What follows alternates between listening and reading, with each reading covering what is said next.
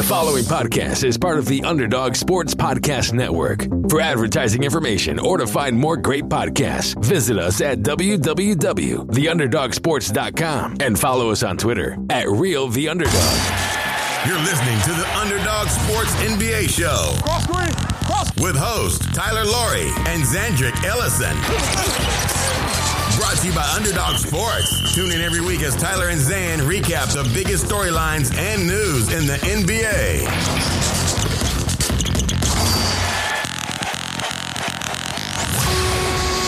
Welcome to episode 148 of the Underdog Sports NBA Show. I am Tyler Laurie, and I am joined as always by my co-host Zandrick Ellison out in Lakerland, which is warning signs flashing a little bit, Zan. So how are things going out there? The Lakers panic. There was some people think the bat signal has flown up. They just lost to the Mavs, and LeBron is now nearing a return. Coincidence or not, I don't know. Things are not going well in this market, but conversely, people are just raving. It's like peak Knicks fandom. Maybe that's an insult because now people are thinking they're going to go on and win 9, 10, 20 in a row, but that seems like the talk of the town right now, don't you think? Yeah, let's shift to the East Coast, a little East Coast bias action. First of all, I believe the Knicks are currently, as of our recording, they have won 9 games in a row. Yeah. So, yeah. They've jumped to, like, amazingly, 4th, so they would get home court advantage in a round, although it's really tight. Like, they are only a couple games up on the 7th seed. So let's break this down to the Knicks, right? We didn't record last week. We took a week off, a little load management for us because the end of the season is coming really fast and there's a million games. And so the Knicks were a story we were going to discuss last week, and I was really worried. I was like, oh man, if we don't record, like, we're probably going to miss this on the Knicks. But there's been a couple things that have happened in the East, I think, and the Knicks are I think it's hard to say that we shouldn't take them seriously after this 9-game winning streak, but this win streak is Memphis, Toronto, the Lakers, at New Orleans, at Dallas, Charlotte, Atlanta, and then Toronto. And they beat Atlanta in overtime without Trae Young, who got hurt. But these are not terrible teams, right? Toronto is objectively bad, which is one of the more surprising things of this season. Yeah. But Charlotte is pretty good. New Orleans is playing a lot better. At Dallas is not an easy win. The Lakers are the Lakers with LeBron or without LeBron and Anthony Davis, but like still a good win.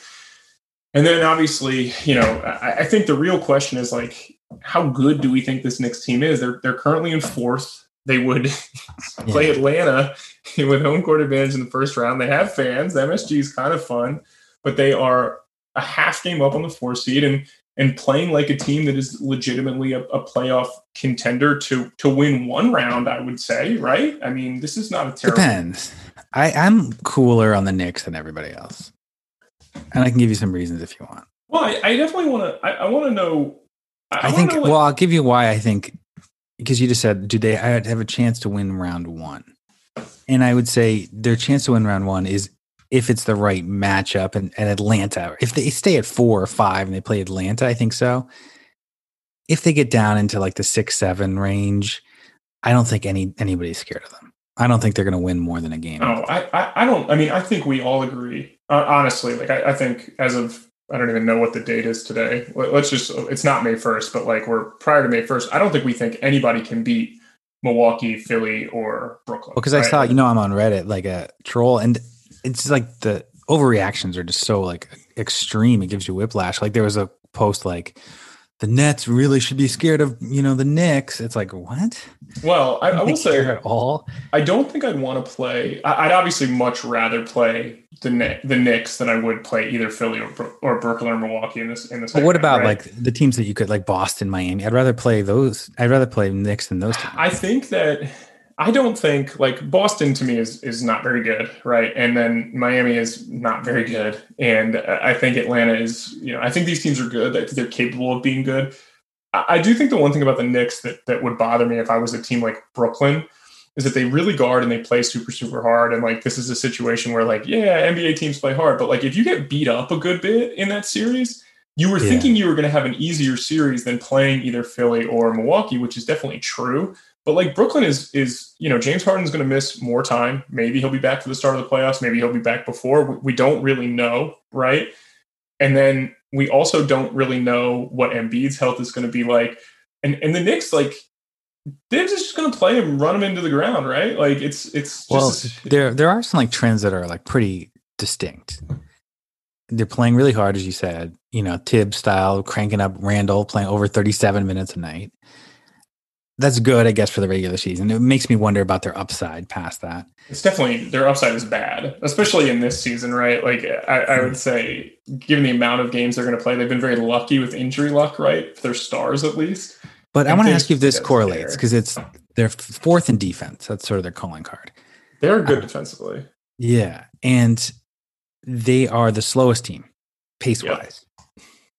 And they also, so a lot of like top, three in certain categories. They're the best at either, if you call it lucky or not, holding opponents to 33.7% shooting from three, which is the league average is like 37 right now or something crazy. Yeah. So can you argue because they play slow, they don't allow transition threes, that's sustainable, or is that just like really? It's definitely not sustainable. Like here's the truth. We talk about stats on this show a lot, and I think there are a couple things, because I want to talk about the Knicks' future as well, because it's fun when the Knicks are good, and I want to talk about like this season matters, right? But like opponent jump shooting percentages is largely noise. It's not. There's no direct correlation between how good you are defensively and how good opponents shoot at the perimeter. There just hasn't proven to be yet, right? We don't know. Specific guards don't do a better job of, like, guards that we think are good defenders and bad defenders don't do a better or worse job of holding guys to lower shooting percentages on the perimeter, much like centers do a good job of like protecting the rim, right? So the Knicks, to me, the defensive performance is probably a little bit lucky, I think, but I also think that the one thing that they do is they just don't make mistakes. They're like very fundamentally sound defensively, and this is a very different Knicks type of team than we normally see, where it's like they're on Shaq and a fool every week because guys are in the wrong position, right? Like they've turned RJ Barrett into like, you deserve credit to him because you said you thought RJ Barrett was going to be a pretty good NBA player, whether or not he was going to be a superstar. And like, he's very much more than just like a 3-and-D guy right now. Like he's a good second option. He's making for shots. Like a second year guy, like his, physicality or whatever. He's like a big dude. Yeah. Their defense is really impressive, but can I give you something that's a little alarming? If you do think that 3-point percentage, like you said, is just like noise and goes up and down. If you say they're right now as a team, they're plus 2.2 point differential per game, which is really good. If their opponents were shooting league average, that would be in the negative now, because they would be shooting about a 3 a game better, and that 3 points would swing them down to being a negative team. And I tend to think that's more who they are. They're like a 500 team versus the one we're seeing right now. They won 9 in a row. They're plus 7, win-loss. Yeah, and I think the Knicks are probably on the right side of the luck spectrum. I totally believe. Well, I don't even think it's debatable. And listen to this stat, not to be a Knicks. Well, actually, from their like Pythagorean record, they're actually one game low. They've won one game less than they should based on their numbers. No, totally. But so maybe they've been unlucky. No, well, I think the poor shooting, and here's another one. Their opponents are shooting 75.5% from the free throw line, which is the third lowest. So you could definitely argue, I haven't watched enough games to know, do they foul the right guys or whatever? I tend to think maybe that's a little lucky as well. It's like, a football team like whose opponent misses a lot of field goals. It's definitely lucky. And I think there has been some luck, but I also think that in years past, like they wouldn't have been in a position to take advantage of this type of luck. And I think the biggest thing for them, and I think a guy that we really do need to talk about is Julius Randle, right? Like they have sort of, you're going to say that you don't think the 3-point shooting is real, right? And I think that that's a very legitimate complaint with Julius Randle, especially. He's shooting 42% from 3. Right. And for his career, he's not close. He's okay. I mean, right. Like he's always been like he's had a couple seasons in the high 20s, a couple seasons in like the mid 30s. But this is I mean, he's shooting like sort of like everybody now. It's like you kind of like squint at everyone's 3-point percentage. But he's averaging, just to round it out, 24, 10 rebounds, 6 assists, which has always been like the most underrated part of his game. Yeah, he's always been a pretty good creator. He's not a bricklaying like defensive liability anymore. Instead, he's like a guy they run their offense through. He's kind of their de facto point guard. He allows them to play guys on the offensive side of the ball that also can make shots, and he's helped space the floor. And I think that like he signed for another year, right? So the Knicks don't really have a decision to make on Julius Randle until 2 years from now, if I remember correctly, or I guess a year from now. But like, he's going to finish top 5 in the MVP. Right. And there's the stipulation that if you are all NBA, which I think he's trending to be. How could he not be? There have not been 15 players better than Julius Randle. No, Certainly not. I would, and with the Knicks record right now, I think he would finish like second all NBA team. Yeah. I'd have to look at the numbers because he's played a lot. He's played a lot of minutes too, which.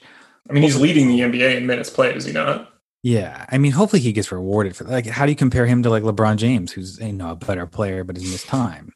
It's a weird thing to argue. If I was a betting man right now, today on April 25th, I figured out what the date was. I would say he finishes higher in the MVP voting than LeBron.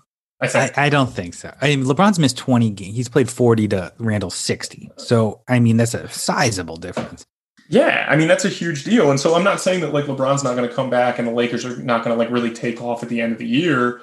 But for what we know at this exact moment. Right. Like, I think if the vote was right now, I think you're right. I think the Knicks are going to settle around 5 or 6 and then maybe some like 9 in a row. Like it's hard to judge anybody at their best or worst. Like this is like the peak of the Knicks season, I think. I have to believe it. Maybe. I don't know. I mean, they can definitely this is okay. So let's talk about the bigger elephant in the room for the Knicks, right? And it's more so like, do you get excited about this season with Thibs and understand that you're going to make the playoffs and it's cool? Like, I mean, they should make the playoffs, obviously. Yeah, I'm not saying that it's like 100% guaranteed. They could lose 15 straight or something. I don't think they will, but what do you do moving forward? Right. That's the biggest thing. Cause they're going to have a mid first round pick for the first time in a while. They've gotten very little production out of Obi Toppin this year. He hasn't really been a huge part of their plans. He plays kind of the same parts of the rotation every single game. They do have Randle signed for another year. Credit to you, by the way. You're the first one to kind of hate on Obi Toppin, and it's not over. But he's an older rookie who's not playing well, so it's not. Yeah, to me, it's tough to like really think you're going to get a ton out of Obi Toppin. He probably has to go small. He has to be a small 5. I've said that in the past. And on this team with Mitchell Robinson, who I think they should probably be looking to move to try to get a real point guard. But they're not going to. They think Mitchell Robinson's a big part of the future. Like it seems very easy to move Mitchell Robinson and just play our guy Nerlens Noel, your guy, just like give him real minutes for once, like let some team start him at the 5.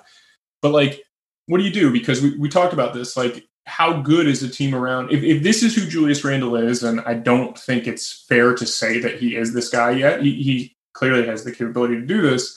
How good is a team built around this Julius Randle? And that's kind of your question. And that's been your question over the last 2 weeks. Well, because it's like this, I'm like cool on, was it bullish or bearish? I'm bearish on this particular season.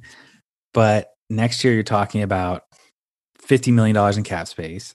The year after that, they literally have no guaranteed money. Yeah, I don't think they have. Well, it should be like Obi and then like right, but they have a team option on those guys theoretically or whatever. Yeah. But they'll pick it up and they'll probably extend Randle. So you're talking about room to throw out $20 million offers at people like Lonzo Ball, who maybe is the most realistic. The problem is there's not that many free agents who just like hit the market right now. Yeah. They tend to be young guys. They tend to be restricted free agents.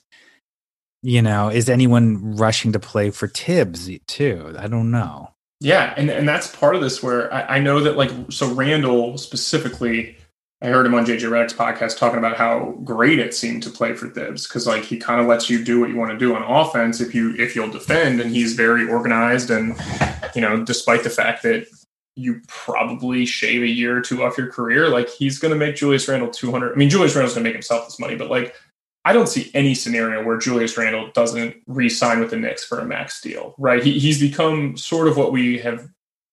I don't know. I don't want to speak ill of New York, but like the New York cult figure, right? Where the Knicks fans love him and it's like, well, you can't really let him go. And obviously who's going to be better, right? I don't know. Are the Knicks going to have a better chance to sign someone to a $230 million deal than Julius Randle? No. And I think he's legit. I mean, like that's, there's so many contracts where it was like when he got signed, everyone thought it was an overpay. Yeah, but they give him like 2 years, $40 million. Yeah, when Zach LaVine signed, everyone's like, and I think that reminds us that, the idea on Randle was he scored 20 and 10, gave up 20 and 10, but maybe we just don't know enough about defense and to really think that that's like concrete. And his contributions on offense, especially if he can shoot decently, I think he's legit second option, I think, on a right? good team. Yeah. Like if you could pair him with, again, Kawhi Leonard, I would be stunned if he hits the open market. I'd be even more stunned if he hits the open market and goes to the New York Knicks. But like if you pair him with a guy like Kawhi. Right. If you put Kawhi and then like a decent point guard like prime George Hill or something like that who could hit some shots, then we're talking about a team that could be a top 3 seed. Yeah. And I will say this with New York, right? They've been laughably bad for 20 years, right? They had the 2013 season or 2012 season where Carmelo was really good, and Mike Woodson, shout out Indiana basketball, was their he's coach. Still there. He's back. Every good moment comes with Mike Woodson. And so it's like, that's the only good season they've had. So like for me, I think I totally understand paying Julius Randle. I get it. Like guys earn their money and you got to do it. But I do think if you're the Knicks, you have to be a little bit smarter about how you handle yourself moving forward, right? Because Emmanuel Quickley's been good. I think he'll probably finish, like he'll make all rookie first team. He's not been great of late. I think it's rookie wall time for him. And again, the second half of the season is really, really fast. They've gotten very little from Obi Toppin. I mean, he's playing 10 minutes a game. Like, I'm not even sure we've seen the athleticism, just the vertical pop that we thought we would see from Obi Toppin. Well, and also, I don't know if drafting Obi Toppin makes me wonder if they thought Randle was for real. Right, because you drafted a guy that, in theory, if Obi Toppin's as good as everybody thought he was, that's kind of who he is, right? Julius Randle, like a guy who can make threes, he can put the ball on the floor, he can create for others. And so, like for me, with the Knicks, they have a ton of flexibility, and this team makes sense. But moving forward, how many guys on this team are long-term building blocks? Now, the good news is you've got two, right? We agree on Randle, and we definitely think RJ Barrett's been awesome, really, the last month. Like, he's averaging about 18 a game. I think he's shooting just under 40% from three and 40% over the last month.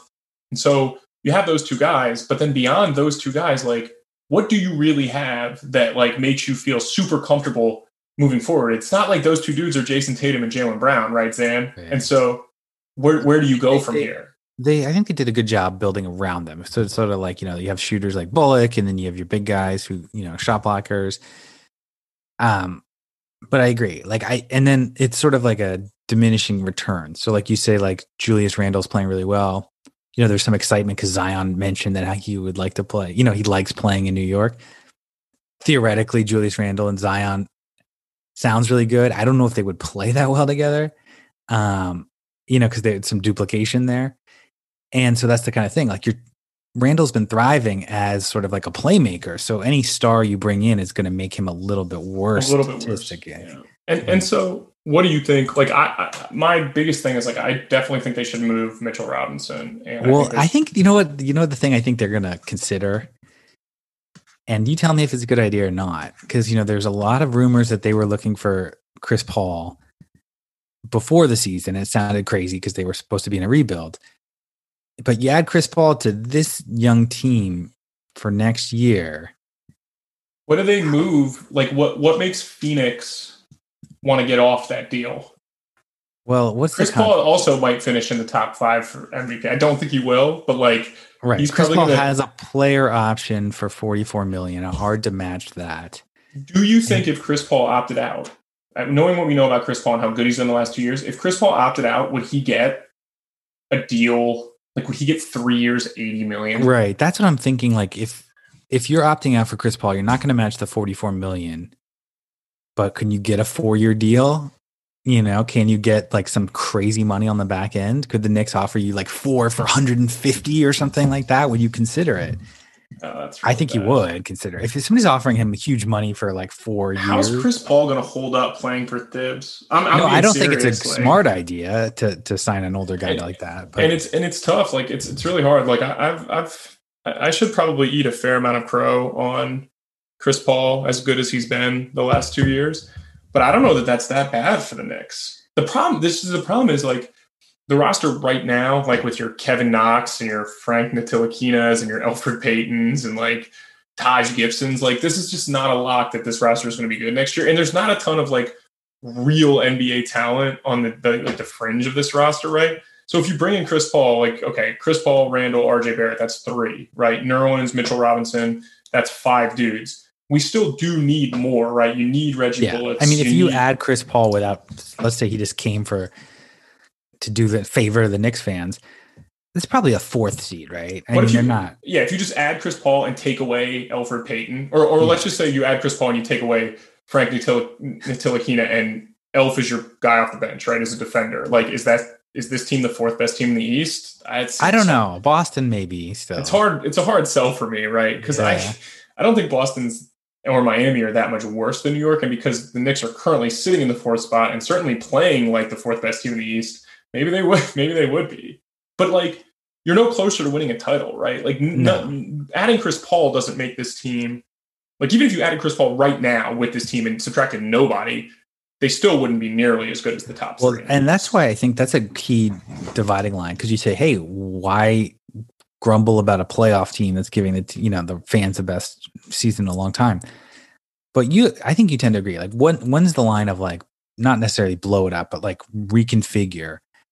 And to me, and I think you as well, it's like, it's not just making the playoffs, like the majority of the league makes the playoffs. So I think it has to be either you're winning round 1 or you have a very good chance to win round 1, like Utah, like last year didn't win, but they were right in the mix, right? Denver, same deal. You can tell in the future they could be better. Portland, same deal. If everything goes well, you could win.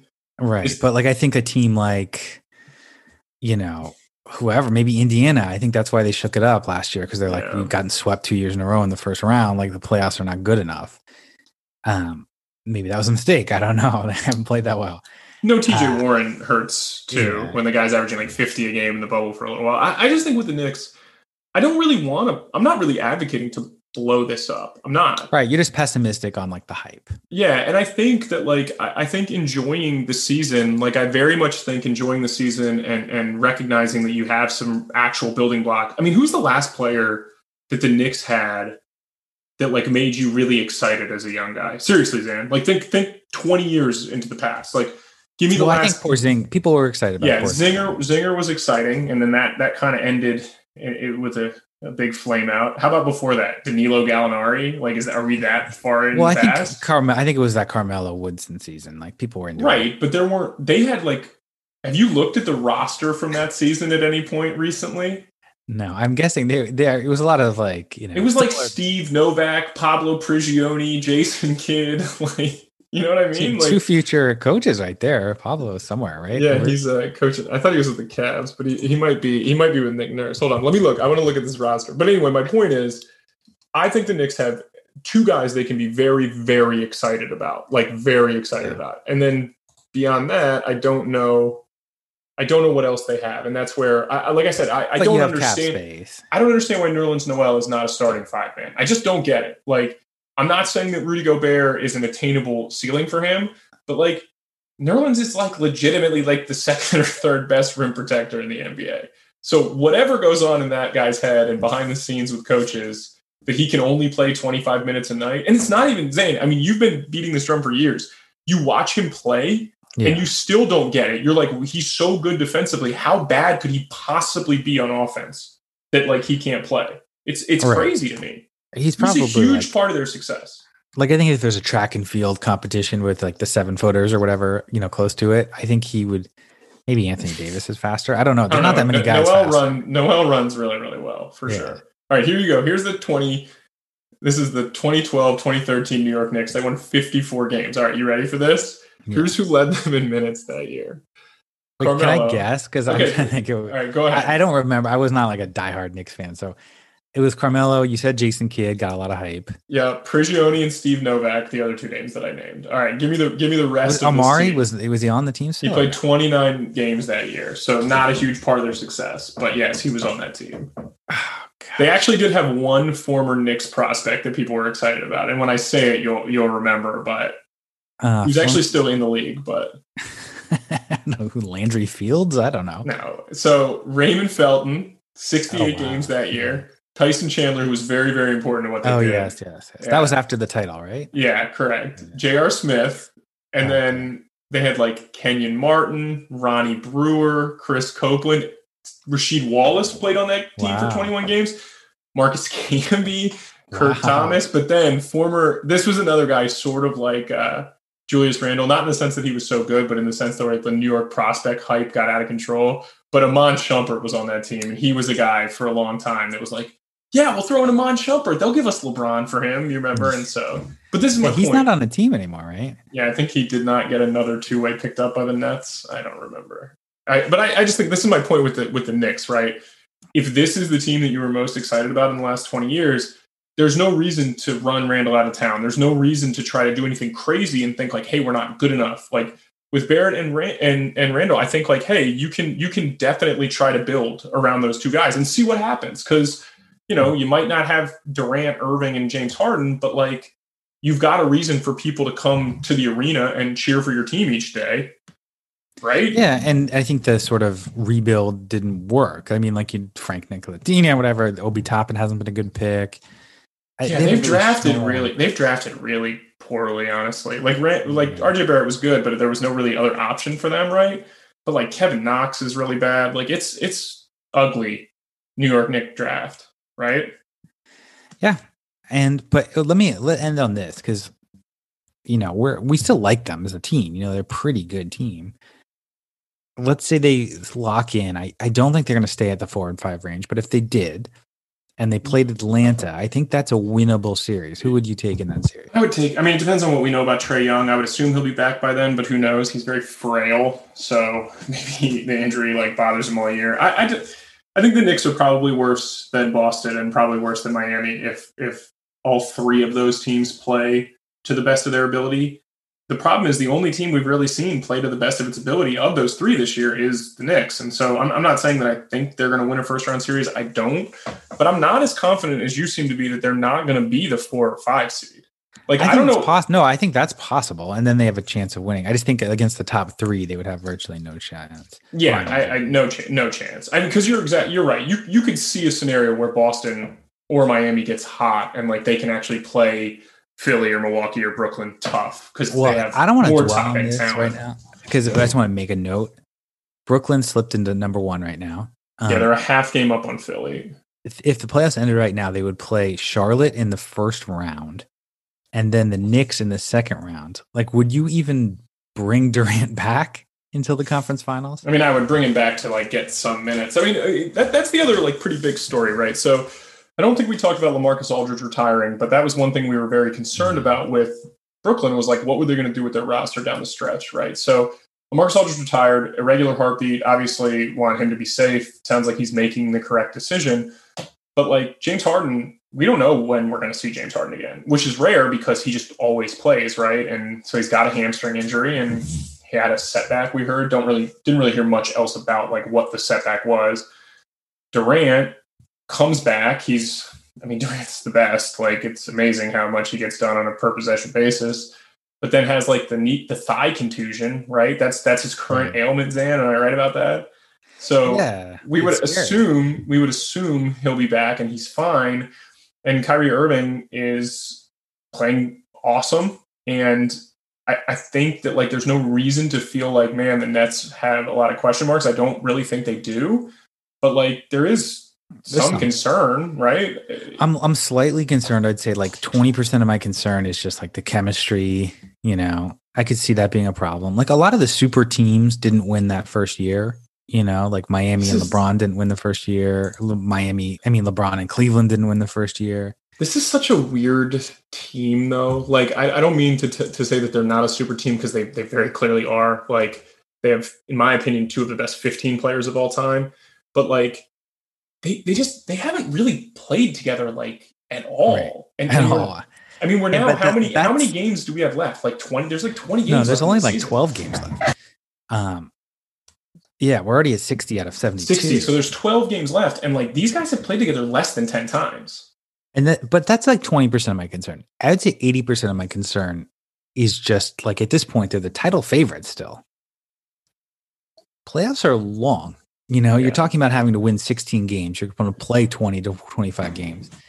Do you have any confidence that Durant is Harden at this point for 25 games in a row? I just don't see it realistic at this point. I think you're right about that. I definitely think you're right about that. And I think I've been very critical of hey, the Lakers this, the Lakers that without LeBron and Anthony Davis. And there's no reason to feel any stronger about the Nets than that, with Durant and James Harden.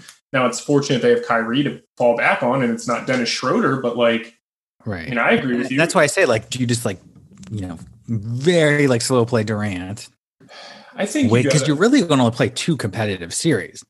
Yeah, you need to be ready for the conference finals, right? Because even with 2 of those guys, maybe even with Kyrie, they could beat the Knicks. Maybe I don't want to like sell the Knicks short that much, but like I think they could beat the Knicks with 2 out of the 3.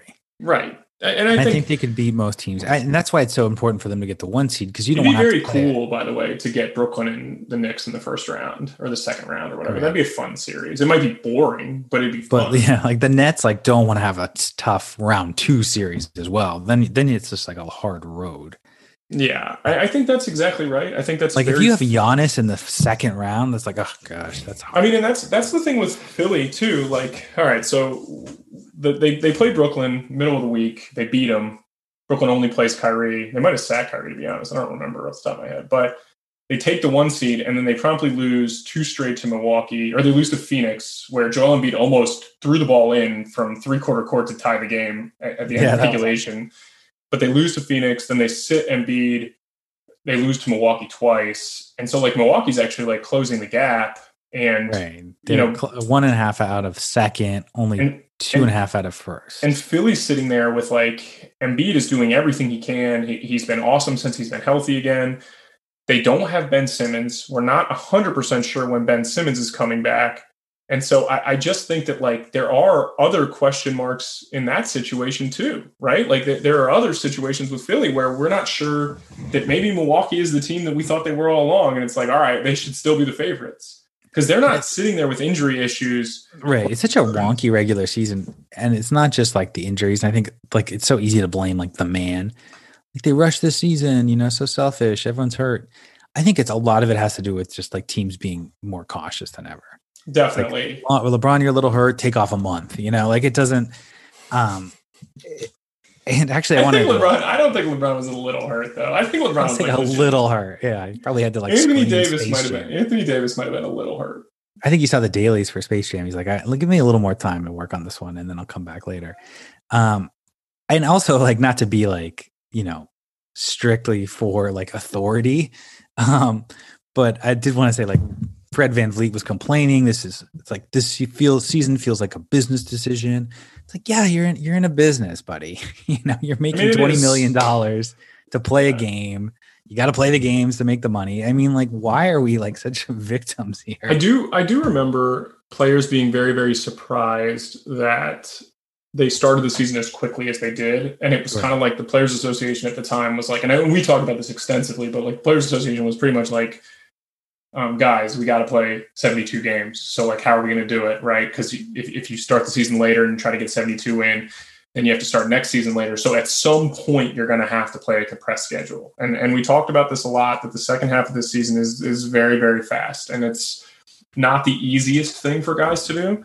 And so for me, like, I'm really starting to buy into the fact that as long as like LeBron and Anthony Davis are healthy, and as long as the Nets bring back Harden and Durant slowly and they're healthy, that the teams that had guys taking time off are going to be the ones that are probably going to be there at the end. Right. And it's the same thing the Clippers are doing it with Kawhi right now. Like and you can feel like as scattered as it may feel, if we can get everyone healthy by the start of the playoffs, it'll be fine. Jamal Murray is like the notable exception because he's not coming. He's not going to be healthy. Yeah. And that kind of sucks for Denver. And I think the only team that maybe VanVleet has a point because Toronto has been really screwed. You know, it's been awful for them. And their situation sucks too because like they're not playing at home. Like just Toronto this season.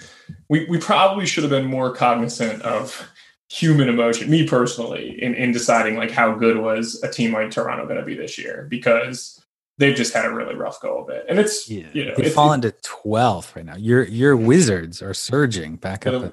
The Wizards have won 7 in a row. And again, Russell Westbrook, for everyone who hates him, like, I'll eat crow on that. If you eat crow on Chris Paul, like Russell Westbrook has still been a good player. It's crazy. He just plays so hard every single night. It's like what he demands from like role players. It's wild. Like I just totally. The guy gets just the utmost amount of respect for me. And I know like they're probably not going to make the playoffs, so we're not going to get to hear how you can't win in the playoffs with Russell Westbrook, but like still he's a great regular season player. He really is still. If we have one thing that let's talk about, I want to ask you, do you want to talk about LeBron and the Lakers or Steph Curry and the Warriors? Well, I want to talk about Steph because I don't want to beat a dead horse on Steph. Everybody knows the stats, 21 career games with like 10 plus threes. And I think Klay is next with like 5. Steph Curry had 4 games in a week of 10 plus threes. I mean, the guy had an unbelievable stretch. Then the Wizards, Russell Westbrook, shut him down. No big deal.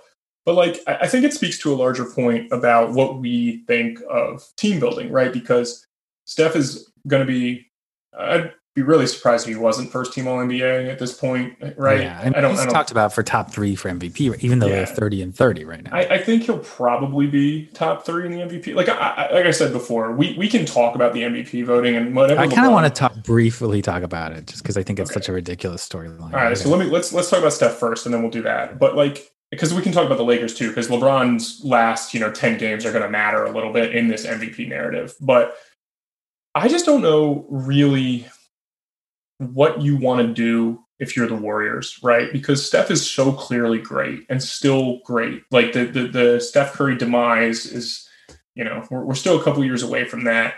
And so they're 30 and 30. We've seen flashes of good Draymond and we've seen a lot of bad Draymond. Andrew Wiggins is just not very good. Kelly Oubre is just not very good.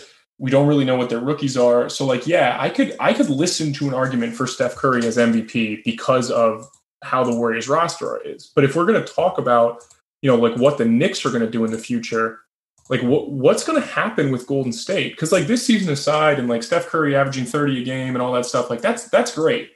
But we're going into his year 33 season. Klay Thompson hasn't played in 2 years. Draymond is, you're probably going to get a guy who can average like 6, 10, and 7. But like, again, he's not the same defensive force that he was before. He's awesome still with Curry on offense. But like, so what do you foresee for Golden State moving forward? Because it'll be fun to watch Curry put up crazy numbers on a mediocre team, but like they're already paying like 80 million in luxury tags. Like what's going to happen with this team? Yeah, that's crazy. I think you got to keep going.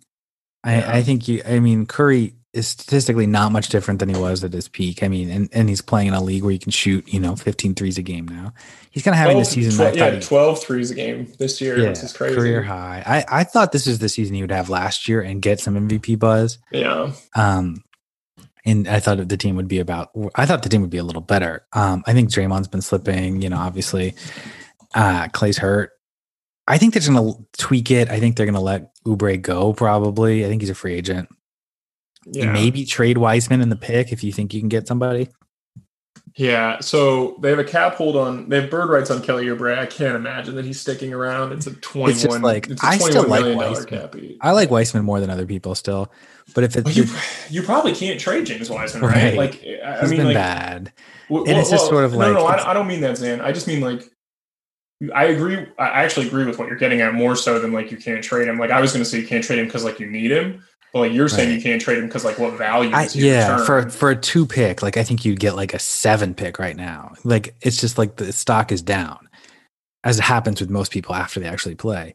Yeah, really. There's 2 like Anthony Edwards. I think his stock is very clearly up, right? I think people are buying into Anthony Edwards. LaMelo's great. His stock's way up. Tyrese Halliburton, like his stock's up, and then like what could you trade Obi Toppin for right now? God, nothing. Like a 20th pick, maybe? No, I don't even know if you get that. You couldn't get. I don't think you can get a first round. You can get a first round pick for Weissman though, for sure. No, definitely. But you would get like the 7th or 8th pick or something. What does that do, right? Because like they don't get the Timberwolves pick this year, assuming that it doesn't go their way in the lottery. Now, if they get the 5th pick, right, and you add like Jonathan Kuminga or one of the 3 college guys drops or Jalen Green, then like you feel a little bit better. But like if you don't get that pick, like who can you realistically add to your team to help Steph Curry? Because again, like there are flashes of good Draymond for sure, but like we're seeing less and less of like peak Hall of Fame defender Draymond. Like that guy might not exist anymore. But I still think because they're trying to serve both masters, like win now and win later. Can you say that, Master? I thought Master was banned. Master's out, I thought, right? Yeah, I guess you're right. Okay, we'll bleep that. We'll bleep that. All right, go ahead. Continue.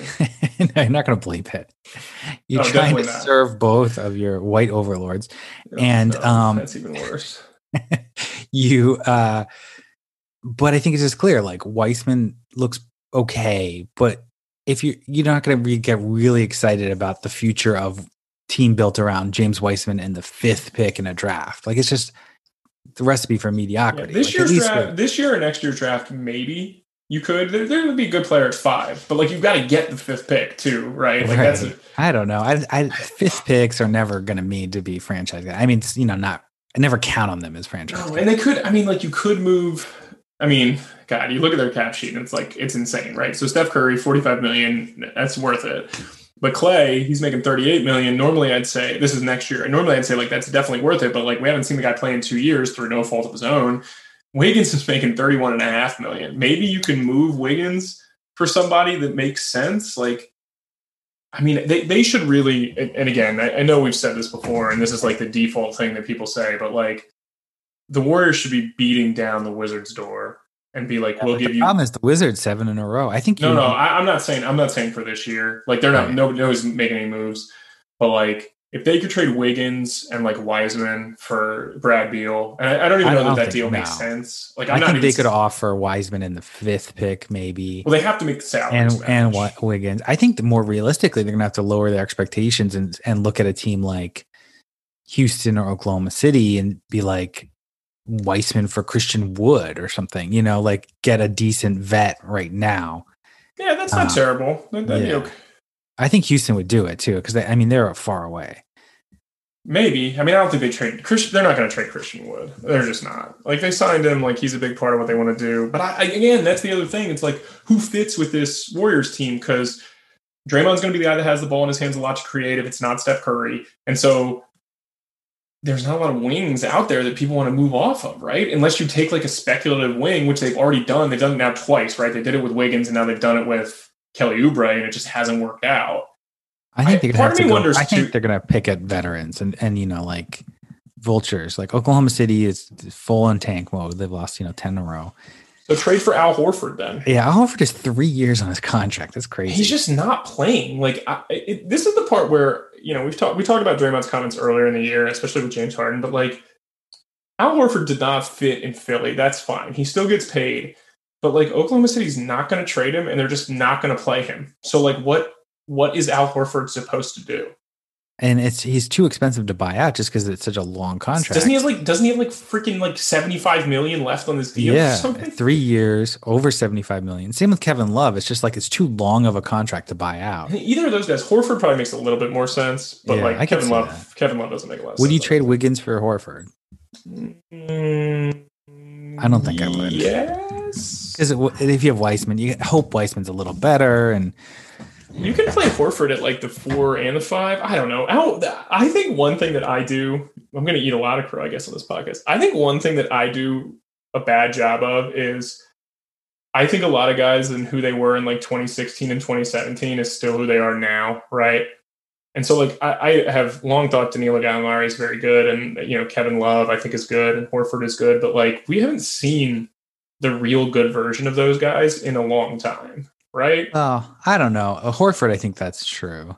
And I want to hide behind like Kevin Love is definitely true. Like he hasn't played. Yeah, Gallinari was fine with Oklahoma City last year. Like he was quite good, but like it's just a situation. Like Blake Griffin, to me, I kind of went the opposite direction. Like I'm one of the biggest Blake Griffin fans there are, and then I was like, oh, Blake Griffin's done, and now he's back in Brooklyn in a low pressure role, and I'm like, man, Blake Griffin's still got some left in the tank. So like, Kevin Love, not to jump back on that, it's one of the strangest extensions because like they were gonna be bad, and then you sign this old guy to a big contract. What was the point? I don't understand. Good faith, isn't that how good teams do business? By just like handing out good faith. I just think like Golden State is really interesting to me. Steph Curry is one of the 5 best players in the NBA, but again, you definitely could win the title with him as your best player, and you probably still can. He's still a top 10 player, clearly. Yeah, and so to me, right, if you have that guy, and basketball is so much more difficult than it is really in other sports because the cap mechanics don't always make sense. But like, if you have that guy, you have to be going for it, right? So Golden State's got to figure out a way to go for it, even though they might say like, we don't really want to, right? Because this is off topic, but I got fascinated. I'm clicking around. How many All-Star teams has Kevin Love made in his long and illustrious career? Can you tell me how many years Kevin Love's played in the NBA? Since 2008, right? He was class of high school class in 2007. He played in 2008, and he is 32 years old right now. Okay, so he's played if he played, this would be 13. Yeah. I'm going to guess he hasn't made an all-star team in a long time. I'm going to say he's made 4 all-star teams. 5. That's really good. I thought it was like 7 or 8 because he made. Remember how good he was in Minnesota? Like originally, like when he was getting, like it felt like he was throwing up 20 games like really regularly.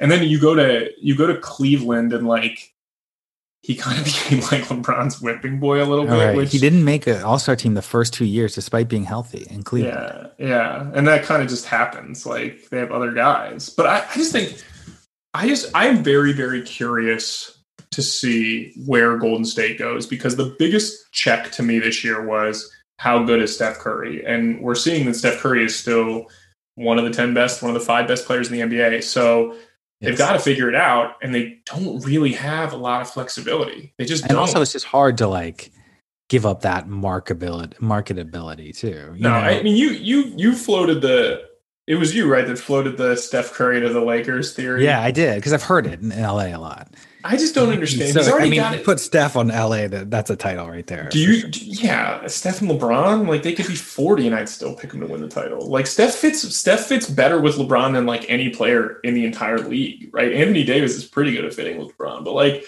so let me ask you a question. So right now we've talked about the MVP a little bit, and we want to go into a little bit more, because the last time we talked about it, Steph Curry hadn't averaged 45 points a game over a 2-week stretch.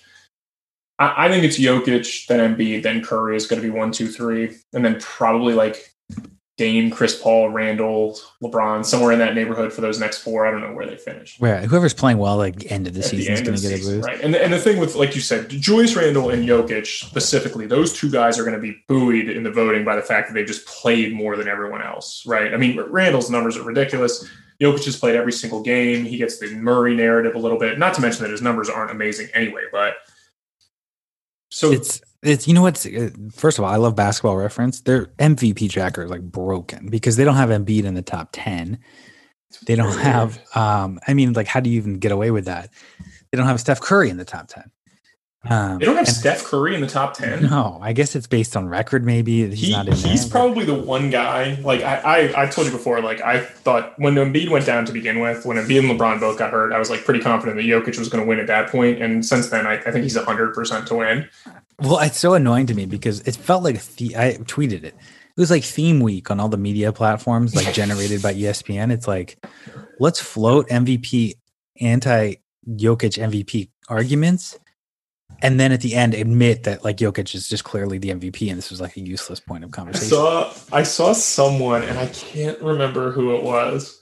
He was not a sports writer. It was a political writer tweeted that Steph Curry should be the MVP because he's one of the few guys in the league that no matter what you do, you just cannot stop him. Like, he's just insane.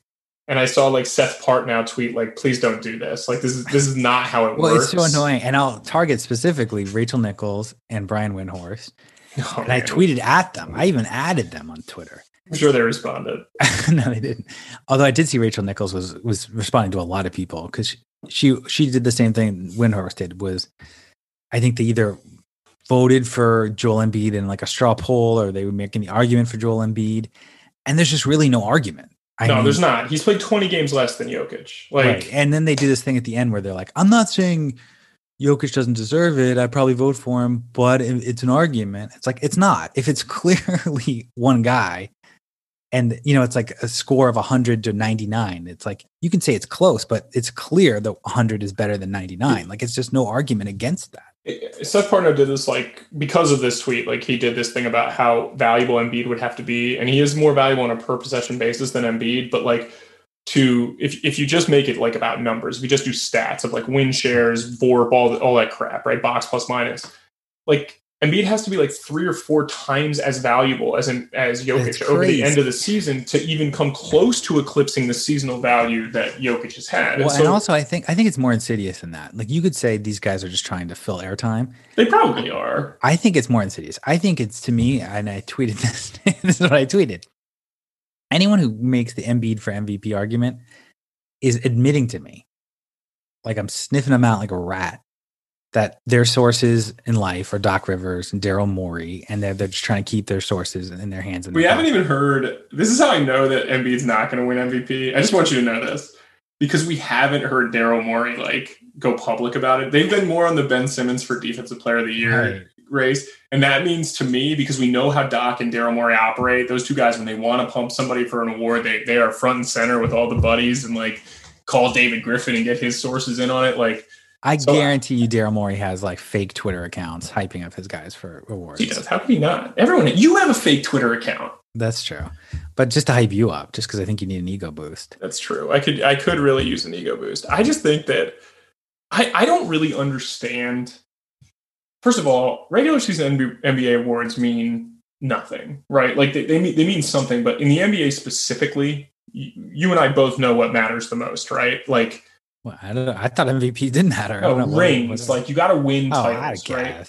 Because I don't know if you're Nikola Jokic, like some chubby MVP's guy, cool. It's very cool for him to win. MVP would be pretty badass. I just don't understand why it's not okay to acknowledge that Nikola Jokic is not the best player in the NBA, but he is the MVP for this season. Like, what is wrong with that? Why can't that be a thing, Zan? I don't know. I think it's so obvious. It's not even worth talking about. And I think the vote will be, I think you're right. I think it will be Jokic, Embiid, just because of the media, and then Steph Curry. Right. I think we'll get third. And it'll be interesting. Interesting. Go ahead. Sorry to interrupt you, but I think Giannis should be second personally. Although he's been awesome. But he's been awesome. And like so answer me this. If the Bucks finish ahead of the 76ers, like why isn't Giannis finishing second? Like I told you before, like Harden, in my opinion, was probably in second place just because how good the Nets are playing and how good he was with them. And now he's injured and so he's out of it. But like, why would Milwaukee not? If they finish in front of Philly, why would he not finish second? Right. Like, and they're going to finish ahead of Denver too, probably. So I thought before the season Giannis would win again, just because that argument. I'm like, if you have the best stats, voter fatigue, and no, but I'd still disagree with that because it's like if you have the best stats and the best record, you're going to win MVP. It doesn't matter if it's your 10th time in a row. The problem for Giannis is they're not the number one seed this year, and Jokic's stats are a little better than Giannis's this year. So he doesn't really have either argument on his side. Yeah, I mean, Giannis's numbers are just ridiculous. It's like ridiculous to watch Giannis because, and I will say this, we've talked a good bit about Milwaukee, probably not as much as we've talked about Philly and Brooklyn, probably not close to as much, but like they've done a really good job, in my opinion, of tinkering with their team over the last couple of years. And I think Philly's done the same. Like, and so Morey over the next couple of years, assuming that Embiid stays healthy, will likely do the exact same thing. But like Milwaukee is a much cleaner playoff team right now than they've been the last 2 years. And watching Giannis operate late in games has been, I think you called it an eyesore last year in the bubble. But like now it's not that bad anymore. Like I was watching him. I like them. I mean, like guys I never liked, like Bobby Portis. Like he's your backup. He's making shots. Like Bryn Forbes made a huge 3 against the Sixers, and I was like, man, is that Bryn Forbes? I haven't seen him a lot this year, and it's like they're pretty Holiday good. is like so freaking big. You know, he's fantastic. He's just so good. People were bitching about his contract, like that it was a huge overpay, and I was thinking to myself that like, given some of the salaries in the NBA, $160 million for a guy like Jrue Holiday, that seems like pretty fine, right? Like that. And seems we kind of tout. My brother Zandrick makes fun of us for being tricked by the regular season, but it's not that, because I think we've been saying all year, Milwaukee and the Clippers seem like the slept-on contenders right now. They definitely do, and again, Milwaukee could finish with the 1 seed as far as I know. Like, because here's the thing. Brooklyn needs to go all out. Like they more than anybody could benefit from the extra, like I won't say series off. That's totally not fair. But like they could benefit from that more than a team like, Milwaukee, right? So Brooklyn really needs to do that. But if they don't, and Milwaukee's the team that kind of gets to just like walk into the conference finals, it's pretty good for a team like Milwaukee. There's not as they say, a non-zero chance that Milwaukee like rattles off like 10 wins in a row, gets the 1 seed, and then maybe Giannis gets some, maybe he'll finish second then. And then people start looking at Milwaukee as the team to beat in the East again. I mean, they're within striking distance. It's only 12 games and they're 2.5 back. So they'd have to have a long win streak, but still. So if you had to guess, given that LeBron will come back and he'll probably play, I don't think LeBron's going to end up playing 10 games, right? He's not going to be back until the beginning of next week, I thought. But if LeBron plays 10 games and the Lakers like sustain, like say they go 8-2, Is he just going to finish second because people want to give him I credit don't for what he think did so. early in the year? Because LeBron's missed a lot of games now, like Yeah, far more I think games than you'd he's- expect. He's missed too many. I think he'll finish in the top 5 and then grumble that he didn't win MVP, even if he wins the title. You know, it's like one of those things. It's very funny to look at Giannis's numbers and to look at the Bucks record and then try to convince yourself that he should finish ahead of Giannis. Or that Julius Randle should finish ahead of Giannis in the MVP voting based on like his numbers. Randle. Do you think he'll be top 5 for real? I definitely do. I think people love stories. Like they just love it. And so at the end of the day, it doesn't really matter, right? If he doesn't win, who cares where he finishes, right? It's like, yeah, it's not that big of a deal. But that shows you how little candidacy I think LeBron has. Like, I think I would vote for Randle over LeBron. I'm not sure. I said that earlier, and you told me you didn't. I know, but I'm debating it. And hey, LeBron, this is going to be his second out of 2 years with the Lakers that he's going to miss, 20 plus games. Not that it matters if you win titles, but maybe it's a different era in terms of LeBron's longevity because he's been so healthy for so long.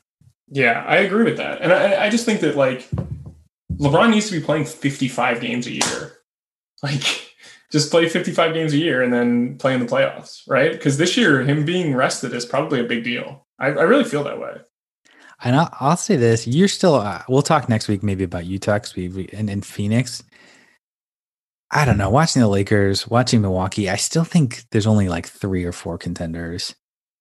And I think the Lakers are right in the mix still. I would not bet against them, I think, in any series. Yeah, I don't know. It's really hard. They just played a game against Dallas where they started Ben McLemore. It's like, I don't know what's going to happen. I think we just want to have everybody healthy for the playoffs, like you said. Although I will say this, if you want to read the tea leaves, LeBron was like barking at that game, at the officials, at his teammates. Like he really wanted to win against Dallas. It makes me think he's a little nervous about going down to 6, about playing the Clippers in round 1. That would be tough. And I think even if you say that it's a slight favorite, 55% chance, like it's hard to win 3 or 4 of those series in a row. It is. It really, really is. And that's the thing. Like, I don't know how good I think Phoenix is. That they're good when I watch. But again, we've talked about them a little bit in the sense that they just are very solid. And until we see them do it, we'll kind of wait. Can I end on one last question for you? It's go ahead. Key question, I think. Go for it. LeBron has won how many titles now? 4 titles. 4 titles. I think that matches to a T. CT from the challenge, MTV challenge, just won again. He only has 4 titles? I would expect he has. Yeah, Johnny Bananas has like 7. Let me ask you. Hold on. Wait, I want to ask you: CT versus LeBron, who's had a better career in their? Yeah, I was gonna. That was my follow-up question. Like how LeBron's played how many seasons? I think it's about the same. They've both been about 20. No, but the problem is it feels like there's more challenge. There's not one challenge a year, right? Like so, CT could be like 4 titles in like.